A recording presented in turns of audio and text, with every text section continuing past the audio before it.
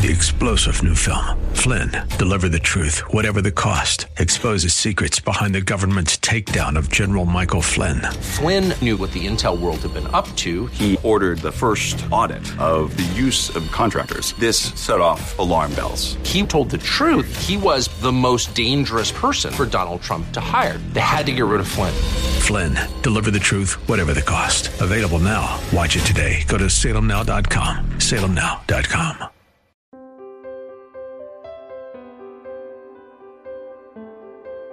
I mean, there's a reason why the whole world doesn't break loose and fall apart. It's because 4 angels are pictured here holding back evil so it cannot destroy the world.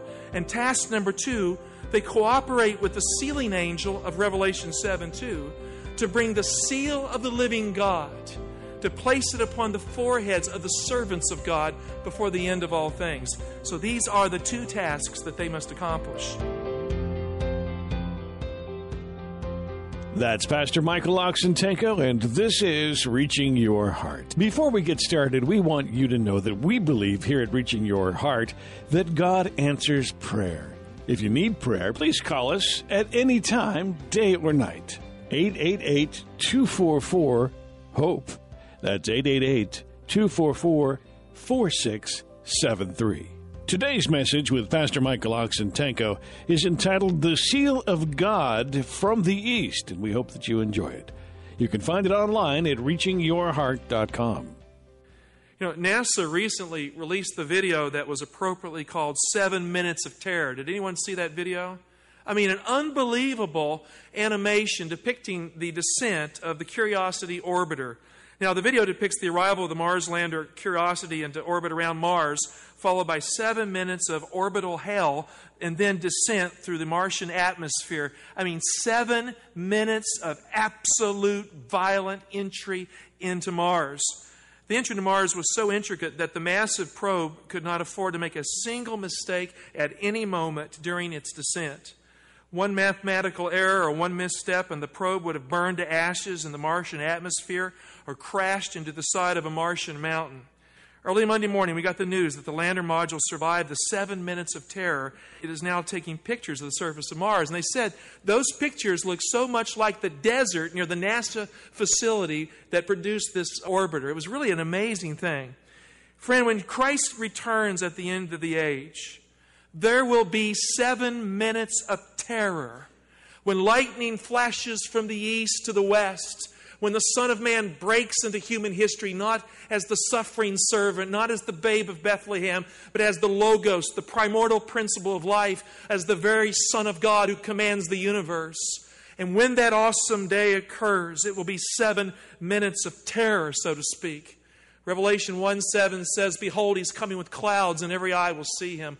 And those also who pierced him, and all the nations of the earth will mourn on account of him. Even so, come, Lord Jesus." The end of the world will be a day of reckoning, and all will be suddenly brought to face with the one who is the ultimate authority in the universe.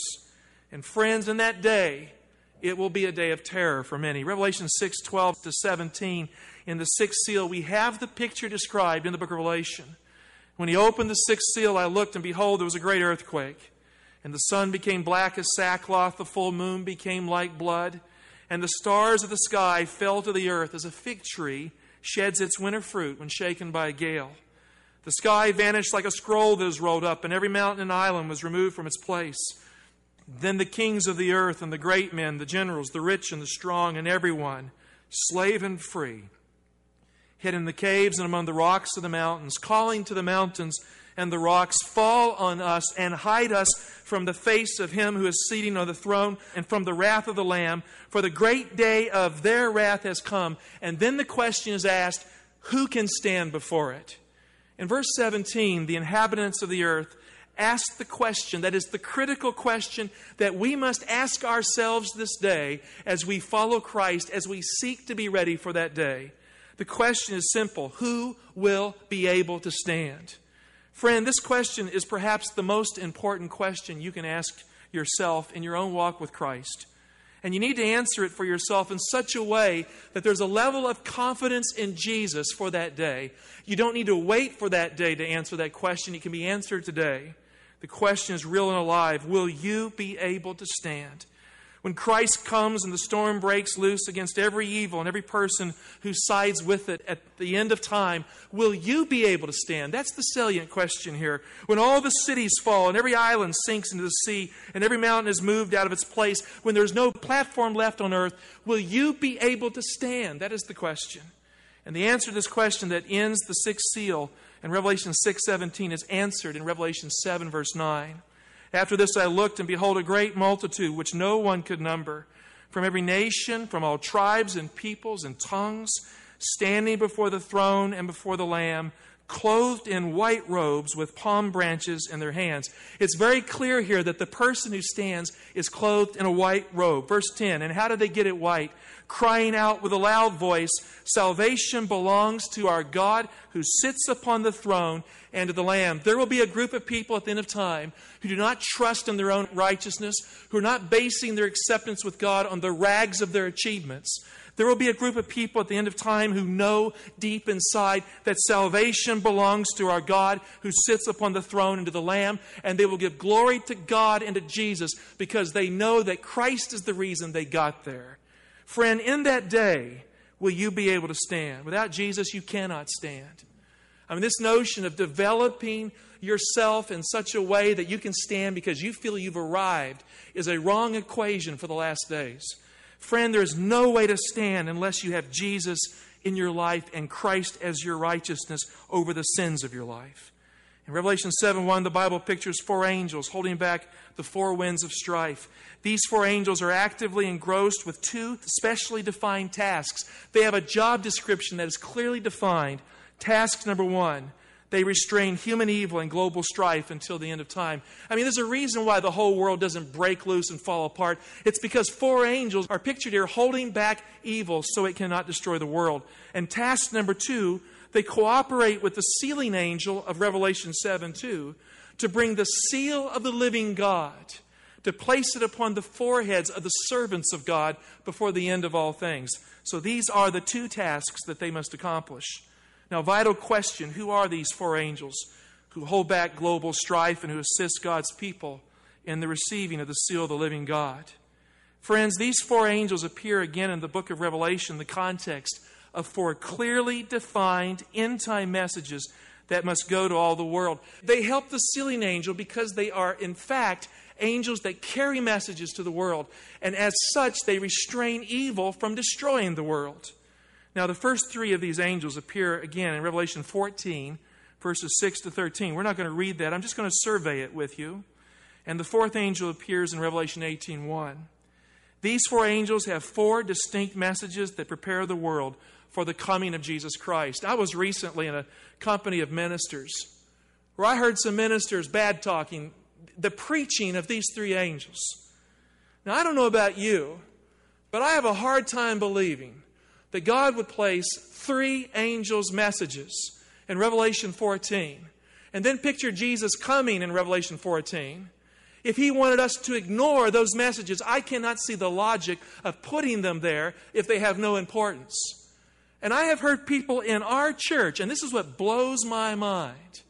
Here we are living on the eve of the advent of Jesus Christ.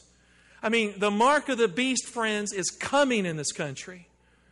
And there is a milieu, there is a lethargy in our own movement at this time of Earth's history, where people would rather hear any and everything but the very messages that Christ has placed in the Bible to prepare a people to stand before God at the second coming of Christ. I frankly can't grasp that. We are living at the end of time, and you need to understand what prophetic truth is saying to you, and so do I, because Christ, in his love concern for us, has placed it in the book of Revelation. At the end of time, prophecy is not optional if you are a Christian following the Word of God. When I hear Christians say, well, I just want the gospel, I don't want prophecy. You know what Christ told the Jewish people when the city of Jerusalem was about to be destroyed? He said, would that even now you knew the ways that were for peace, but they are forever hidden from your eyes. He says, your enemies will come, they'll cast a siege work around you, they'll not leave a stone left and all that. He says, because you did not know the time of your visitation. He says, if you had studied the prophecies of the book of Daniel, you would have recognized me. You would have received the gospel. You would have been prepared to escape what comes upon the city of Jerusalem. Now, we can take that by analogy, friends. If we are unwilling to study the prophecies, how on earth can we expect God to deliver us on that great day when Jesus returns? God has placed this material in the Bible so we can be ready for the second coming of Jesus, so we can have a gospel experience that stands the test of persecution, so we can make it to the end. So those who embrace these four angels' messages before the end will stand with Jesus Christ on Mount Zion with the name of the Father and the name of the Lamb written on their foreheads. And how do we know that? Because the Bible says so. We know that because the Scripture clearly teaches that is what happens. Now, the first angel's message is a repetition of the everlasting gospel in the context of end-time judgment. It's found in Revelation 14, 6 and 7. The second angel's message follows. It has no loud voice. It is the warning that an end-time religious system called Babylon has a double fall. Fallen is Babylon. Followed by the third angel's message, which is the warning to refuse the mark of the beast and its image. The fourth angel's message that follows the third a little later is a repetition of the second angel that calls God's people out of Babylon. The third angel is in Revelation 14, 9 to 12, but the fourth comes in Revelation 18, 1 to 3. It is a repetition of the second angel's message. It is a global call for people around the world to separate from an end-time religious system that actively persecutes and that has actively killed people in the mark of the beast issue. A future call of God to the Christian world. The four angels are comprehensive in their work, and when they are done, Jesus Christ returns in the clouds of glory in Revelation 19, verse 11. So when you look at it, these four angels assist the sealing angel of Revelation 7:2 that is rising from the east. So the four are working with the one. And all of these angels together work to seal the servants of God on their foreheads so they can stand with a true faith in Jesus when the whole world receives the mark of the beast. Now let me ask you a silly question here.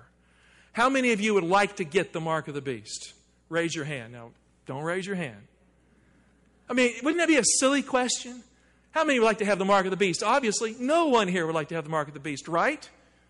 Now, we should say, amen, yes. You know, here you are kind of silent. You should be sure of that, right? Sure of it. Very good. Well, I mean, the opposite of the mark of the beast is the seal of the living God. Now, how many of you want to have the seal of the living God on your forehead? Raise your hand. I mean, so we need to study the Bible, dig in, and find out what it is, or we have no business here playing around with the Word of God. We don't want the mark. We want the seal of the living God. So all these angels work together to seal the servants of God. We need to let them work in our life. They will stand with Jesus, these people who are sealed, in the face of death, and they will stand when the final terror comes, and they will not be afraid in the sense that they will not be terrorized by the glory of God. They'll be drawn into glory at the end of time. In Revelation 14:1, the Bible says they stand on Mount Zion, and they have the Father's name written on their foreheads. Look at Revelation 14:1. Then I looked, and lo, on Mount Zion stood the Lamb, and with him 144,000, who had his name and his Father's name written on their foreheads.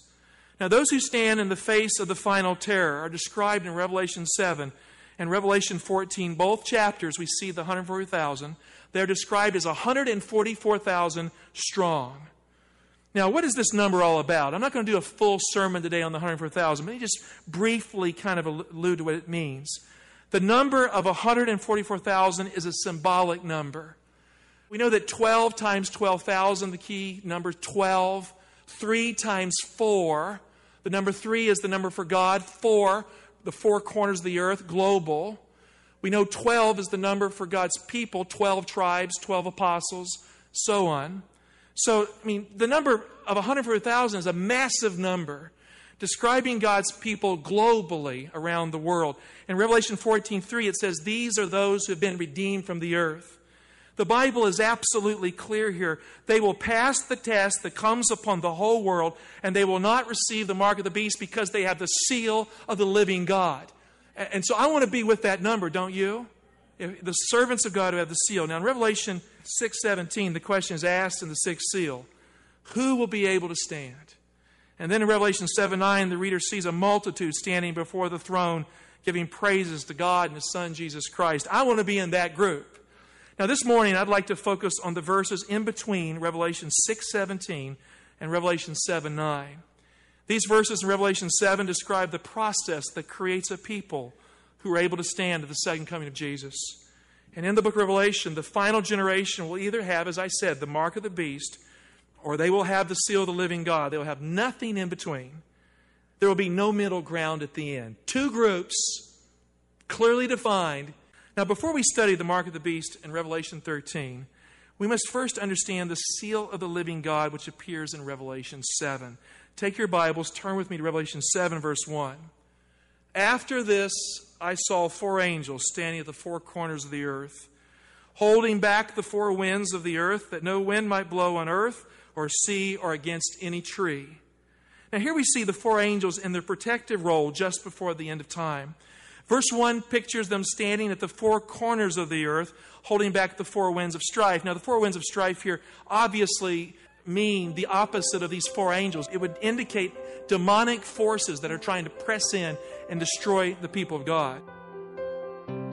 More with Pastor Michael Oxentenko in just a moment. Studying the Bible is vital to our lives, and we would like to help you in that process by providing you free Bible study guides. These full-color Bible study guides are available for you right now if you dial this telephone number, 888-244-HOPE. That's 888-244-4673. We would love for you to call and get your copy of these free Bible study guides at any time. That's 888-244-4673. Now more with Pastor Michael Oxentenko.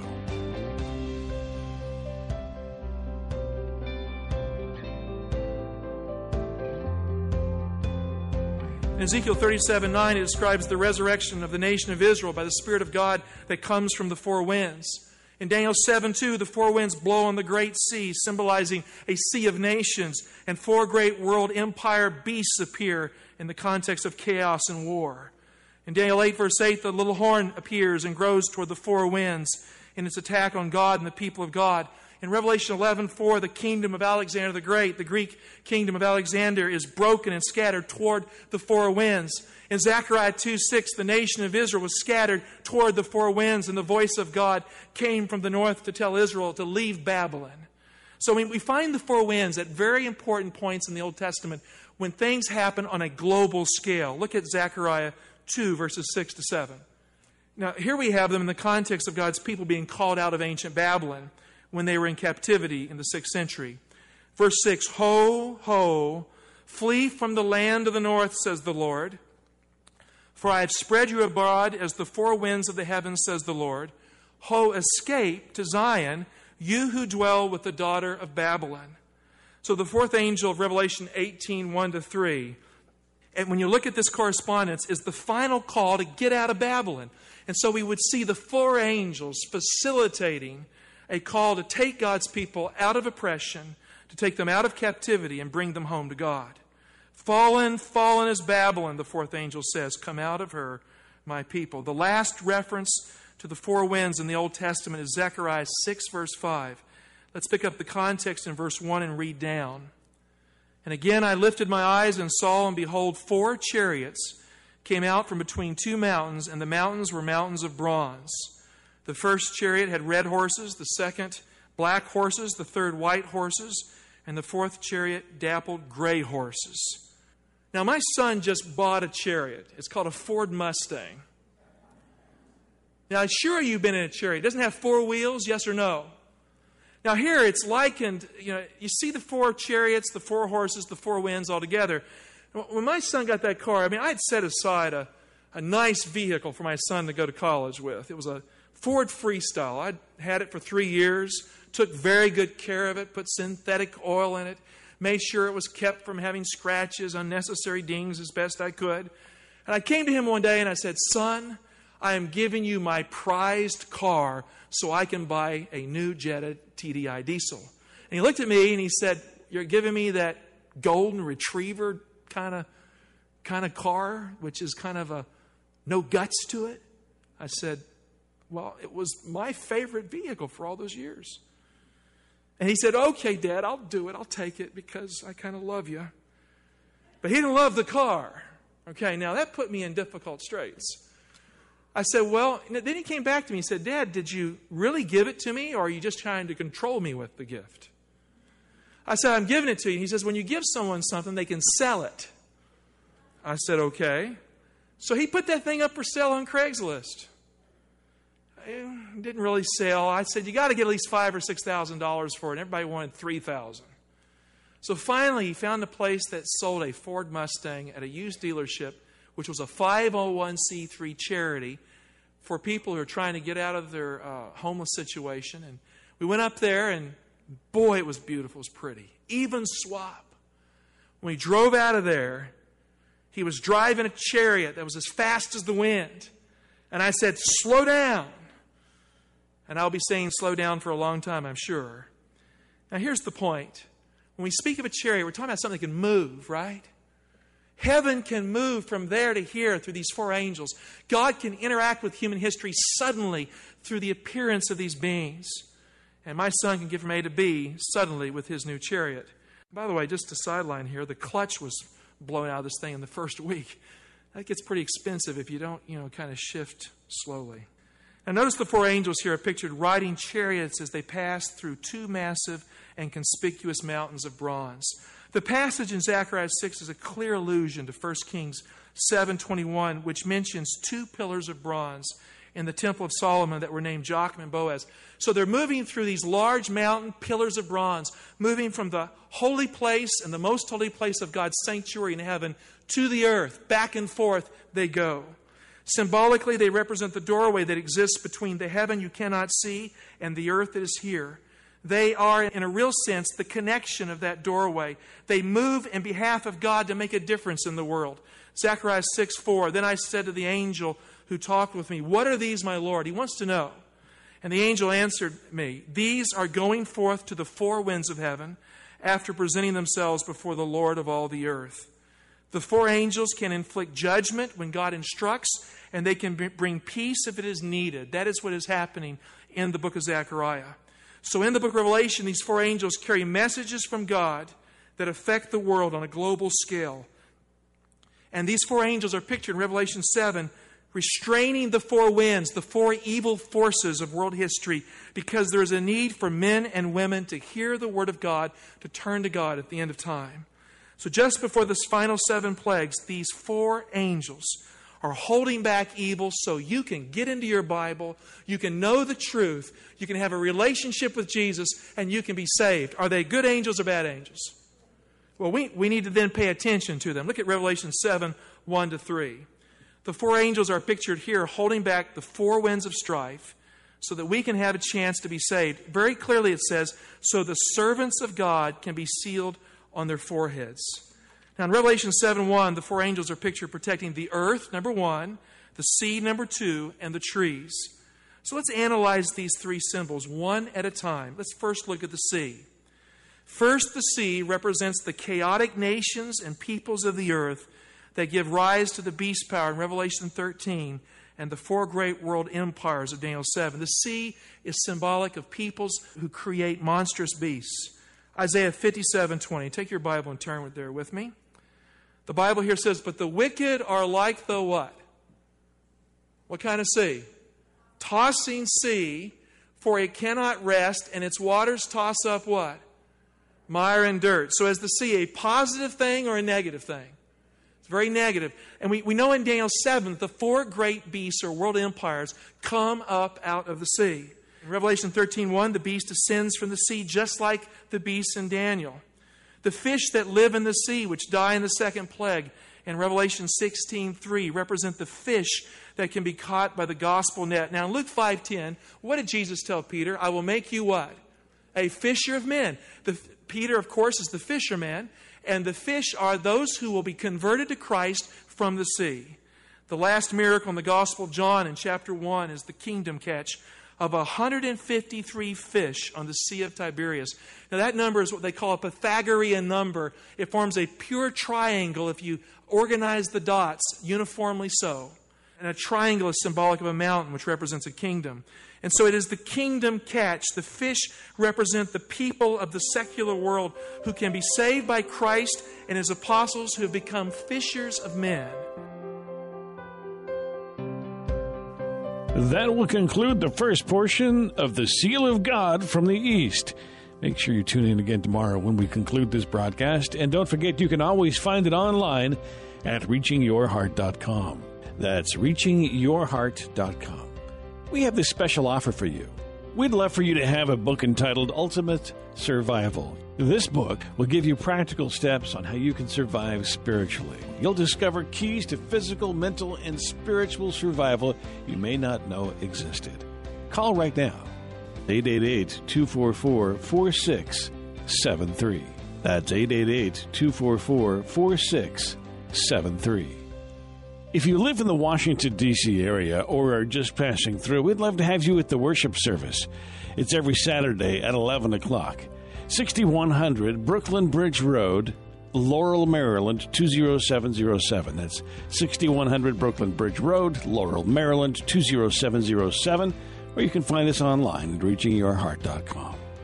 And join us again next time for another edition of Reaching Your Heart.